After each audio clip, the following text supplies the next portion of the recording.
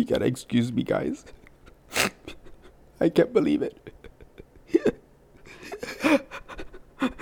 Just kidding. I'm not crying. I'm actually excited because this is the second year anniversary of Pod With Me. Credit. You know, I cannot believe it's been 2 years of the pod, and I want to thank all of you podheads for sticking around. I hope you've enjoyed our quickies. You know, they've really informed us. And our guests, we've had some bizarre guests, and a lot of them have entertained us, and many have motivated us all. On this episode, I want to recap some of the best moments of season 4. You know, I'm thinking like 20 years from now, when people look back, this is a historic time. I think people will look back and look at these episodes and all these other shows, everybody who's covered what's going on. I don't want to say the word. Think about it. It's going to be pretty historic. So we're going to go over the best moments of season 4, and we're going to close it and begin season 5. Get ready as we celebrate 2 years of Pod With Me. Ready.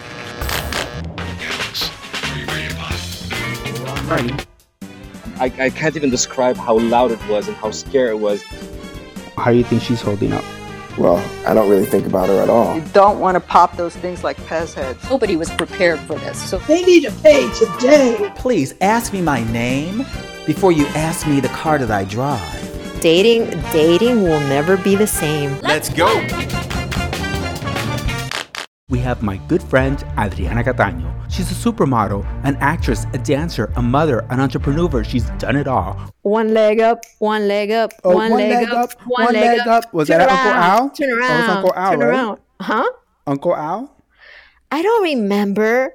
Anyway, I did not participate. They hired me, they paid me really well, and I just was in the whole time. I was in the motorhome, and every time they would say, "Okay, girls, come on!" Like everybody would run out. They all wanted to be stars in the video, and I would just pretend to I have to go to the bathroom. Oh, my head hurts. Were you afraid to get close to the artist? Was that it? No, I just didn't want to participate in that type of video because that video was a little raunchy. Like when I saw what the girls were doing, I was like, no, honey, I'm classy. I just couldn't. A lot of the music videos now are even raunchier. They are? Yeah. The rap videos, the reggaeton videos, the trap videos. Yeah, but they're not as raunchier as back then, I think.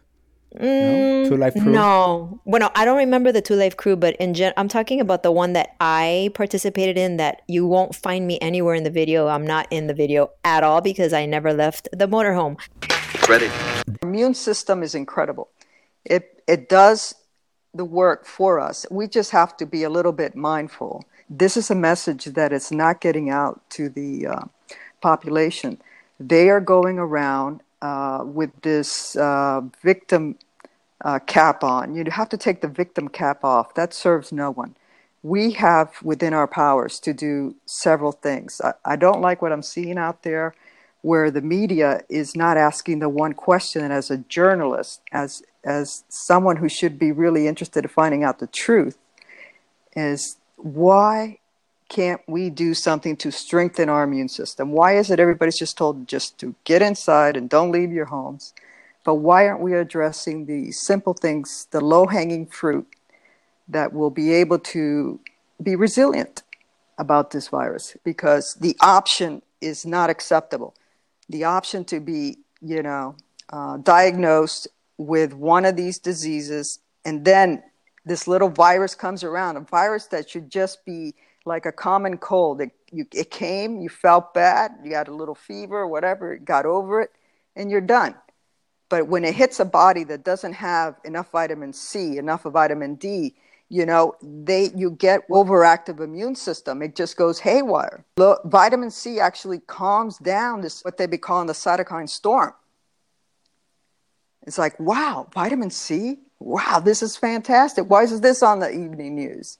So vitamin C, vitamin D, vitamin A, is zinc, and iodine are crucial in the toolkit right now. And sleep. And you got to get that sleep. It's 8 hours, 7 hours. Give me something. But you have to have the right protocol. You can't just load up on a bowl of ice cream or decide to eat 1 hour before going to bed and then expect to get good sleep, Okay, if you do have a fever, take your temperature. Make sure that, it's staying about 102 or below.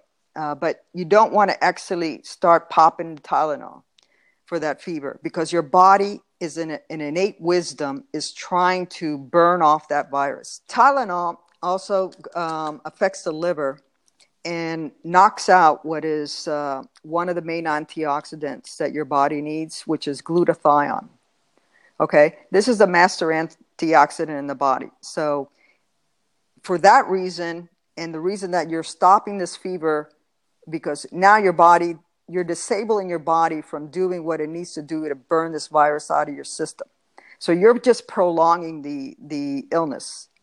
Okay, you want to let it run its course. You want to make yourself comfortable. Put some, cool towels on your head, whatever. But you do not want to stop that fever. And if you take that Tylenol, you're going to deplete your glutathione. And the more you deplete your glutathione, the worse outcome you're going to have. So when should you take the Tylenol? Well, let's say that the fever is going creaking up to 103. At that point, maybe you want to consider taking one Tylenol. That's just my, opinion. But I really, really have the Tylenol behind glass, only break in real serious emergency. You don't want to pop those things like Pez heads. People are told, yeah, Tylenol, a little pain here, a little pain, but Tylenol. No, you're doing damage to your liver. You're depleting the most important antioxidant in your body, glutathione. They actually measure this glutathione. If you go to the hospital and your glutathione is like 0, you're dead. Yeah. This is the master antioxidant. Ready. Power. Elaine Lancaster. Mm-hmm. How do you think she's holding up? Well, I don't really think about her at all. I mean, personally, I don't really care so much. I guess I'm hoping she's not dead, but other than the general respect that we should all have for human life, I can really be so bothered. I think Tramp. I started seeing all these. Ready. It all began, and what were you thinking, and what was your knowledge of what was going on? When I had heard that the governor was thinking about canceling Winter Party, that wasn't until Wednesday, and Winter Party had already started. But whenever they had announced that Ultra was canceled, it was quite a shock. But I still didn't take it as serious as I should have, obviously, because you always think, okay, well, it's not going to happen to me. It's happening in China, or they're just overreacting. So that was kind of what I was thinking. And like you said, I was so busy with with the DJs, and then I was also producing an event with the task force and Winter Party. So I was just preparing for that and kind of going crazy. I really didn't stop and just look at the news and see just exactly what was going on. It was like, okay, Ultra's canceled. Okay, well, I got to get to the venue, or it's not going to affect us. Everybody that I've spoken to, my friends that were there, they have all been sick. Some of them confirmed with the virus, and some of them just are sick, and they've isolated themselves, but they're sure that they have it. It didn't really hit reality for me until after I had came back home, and one of my DJs that lives in Miami, he did not play in the festival. He actually played out of town, but he attended the event that I hosted on Friday night, and then he played out of town Saturday, came back and attended the Monday morning after hours, and today is now the 10th day that he has been sick, running a fever, isolated himself at home. Ready. My heart condition went from 13% to 20%, ejection fracture, which is only 20% of my heart is working. So that's what it means. That it produces, pump the blood so there's oxygen in my body.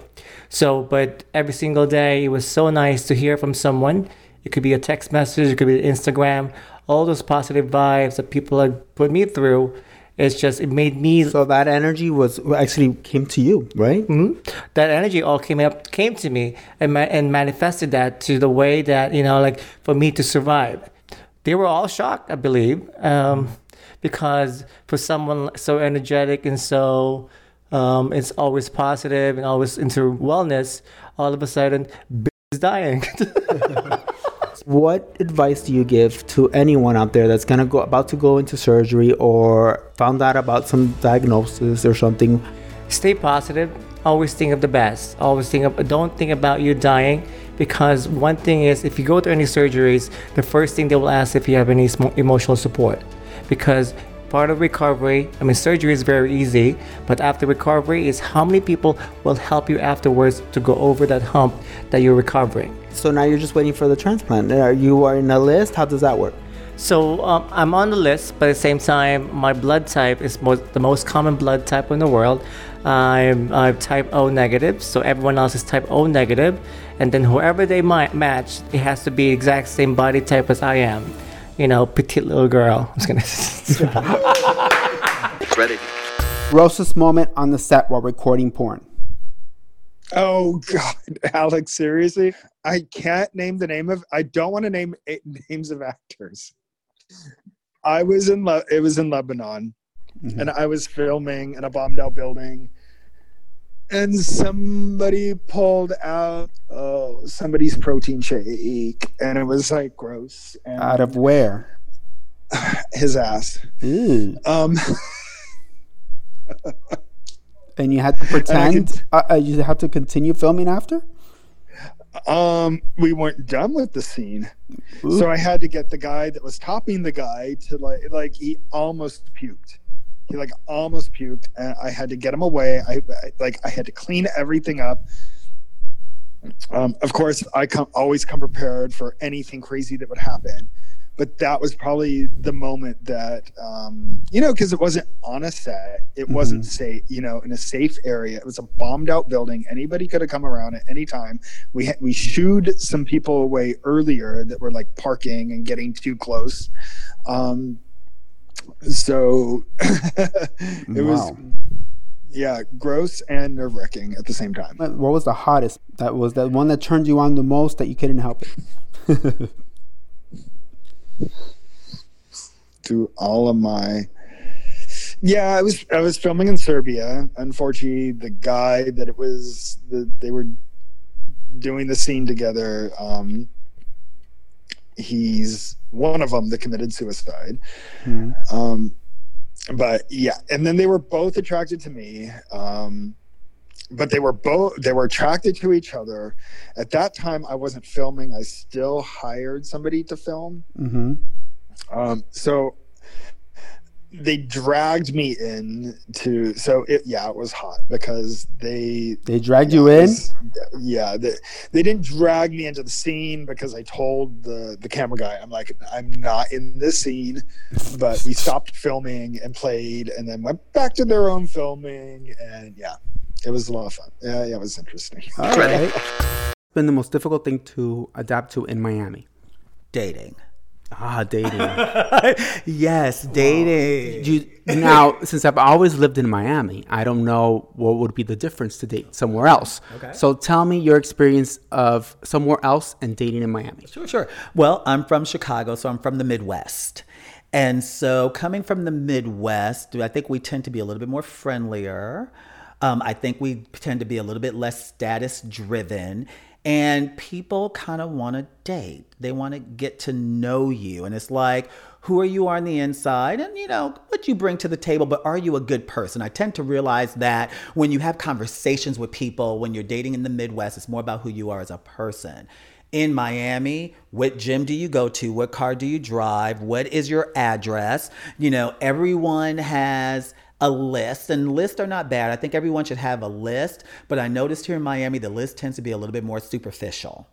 And so what I realized here, and again, you know, keeping it totally honest and 100, in order for me to date here, I realized there's some things about me that I have to think about if I want to be successful and hopefully find the right person for me. You know, and so. But you don't believe that destiny has its way and maybe you're supposed to be single now? I would hope so. You don't believe in movies and fairy tales?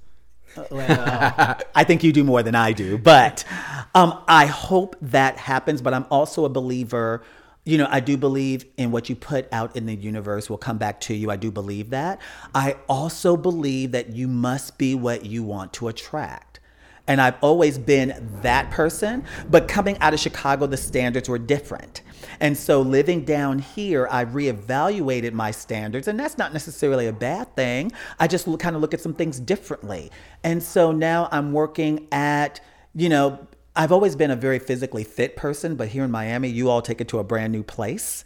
And so oh my God, Miami, I'm sorry. Yeah, you all take it to a brand new place, and, you know, so I have a trainer and, you know, I don't know. It just seems like, I don't want to say that people down here are more superficial, but I would venture to say that people down here are a lot more visual. And you don't think that has to do with the circles you're in?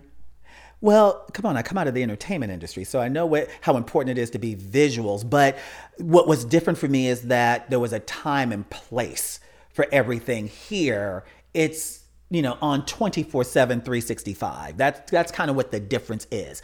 I'm not intimidated by that because I worked in the entertainment industry for so long. But please ask me my name before you ask me the car that I drive. You know, ask me how am I doing before. Oh my God, you've been meeting the wrong people because. Apparently. Maybe so. Maybe I'm meeting. Maybe you could introduce me to the right people. Tell me an experience on a date you went on. I don't know if I could say that. Well, you don't have to say the name. Okay, tell me, say the name. Tell me one experience. Okay, that's fine.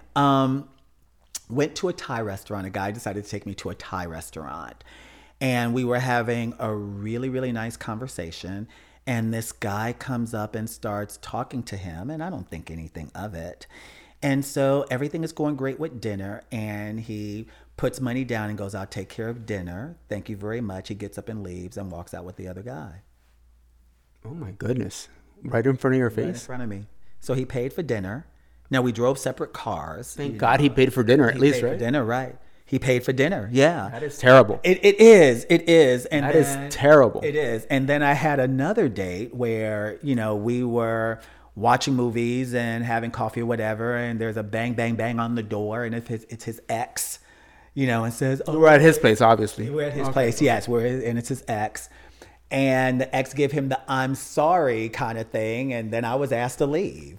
This is like Sex and the City. Yes, very much so. Like something that would happen to Miranda. And the thing about it, though, is that, you know, it's not like I don't got my stuff together. I'm about to use appropriate language on this, but it's got my together, you know, and I mean, I work out and I have a decent body and, you know, I'm telegenic, but yeah, it's not about you. It's about the person. It's about the person. And so really, I guess to tie all of this up about dating is that because of those previous experiences, what I decided to do was to date me. Ready.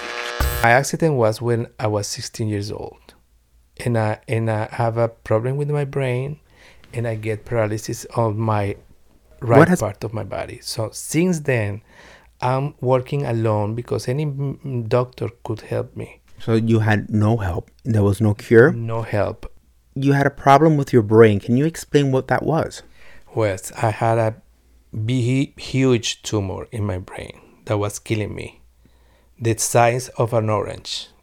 And in Venezuela, they couldn't help me, and my parents took me to Rome, the 3 most important doctors in the world, to help me because I was going to die.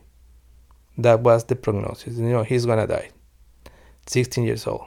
Okay, when I was in my life changed because one day I was in Rome visiting everything, and the next day when I wake up from the procedure, I couldn't move my right hand, my right leg. It was a shock. So I didn't know that I had a tumor. They always lied to me. They thought it was better to lie to me, but for me it was a trauma. You found out after?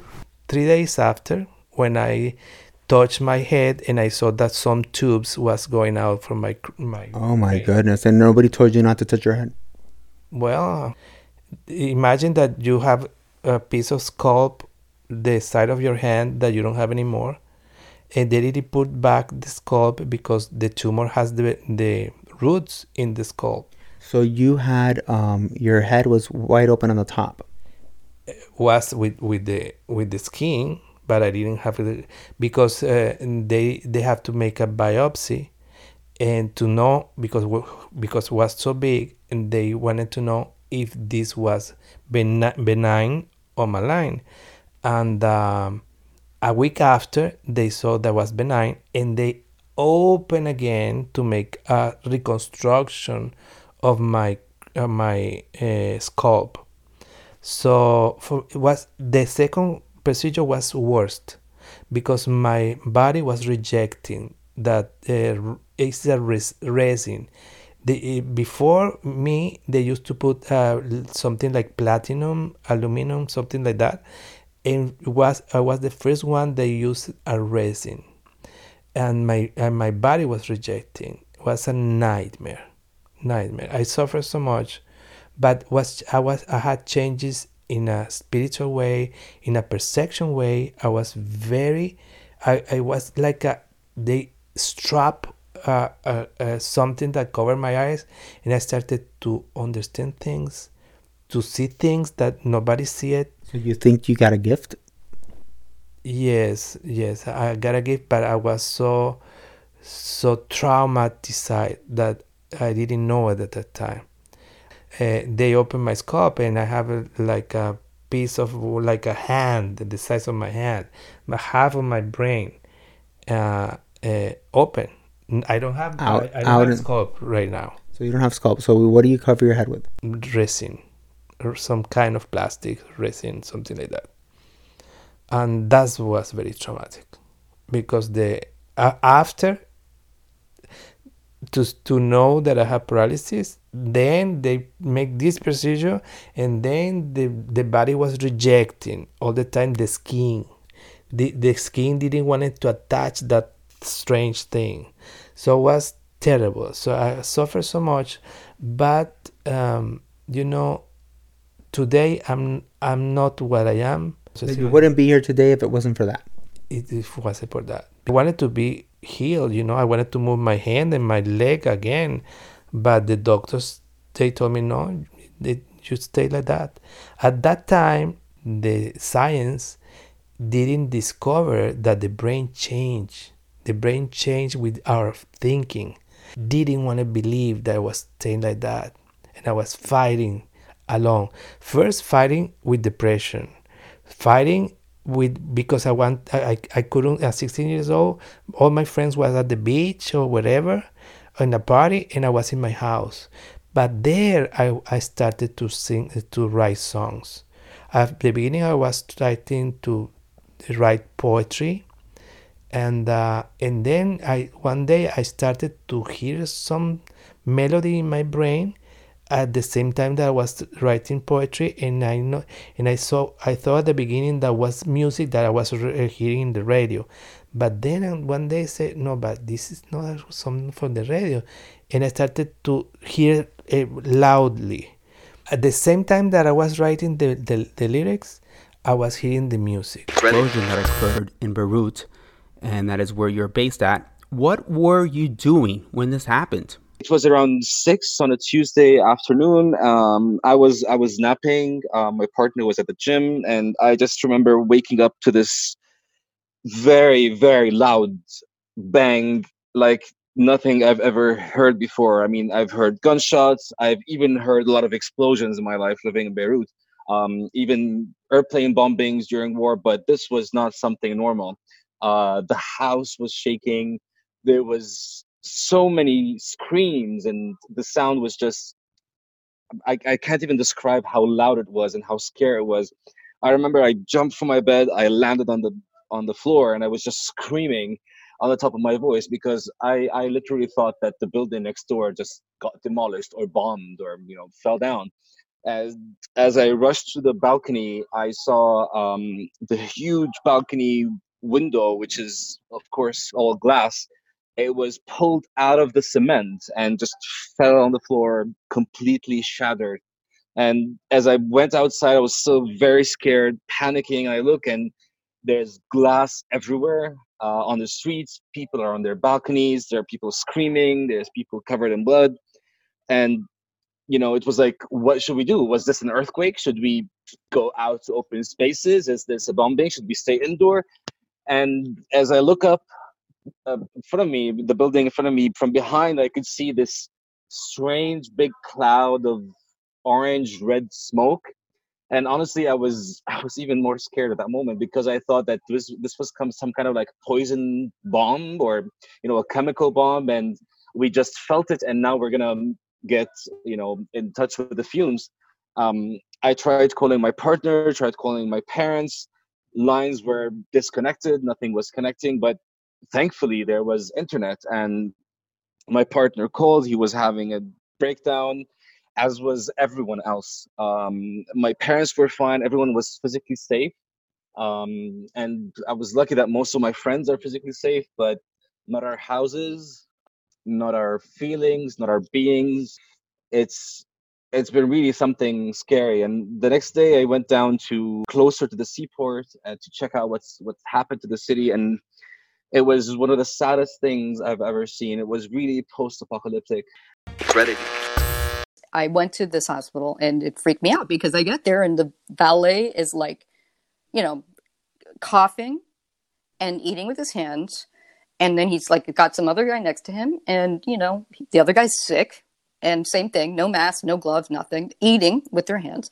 I mean, even on a normal day, I'm a germphobe. That wouldn't have been okay. But on this day, of course not. So then I'm like, completely stressed out, because my father has advanced dementia. I had to figure out who was going to take care of my dad at the ALF. And that was a whole drama, and figuring that out on the way there. And then I get here and there's this hospital is like crazy. Like there's no protocol. So I'm like, excuse me, I can't find a parking space. And he's like, oh no, you need a valet. And I said, are you sick?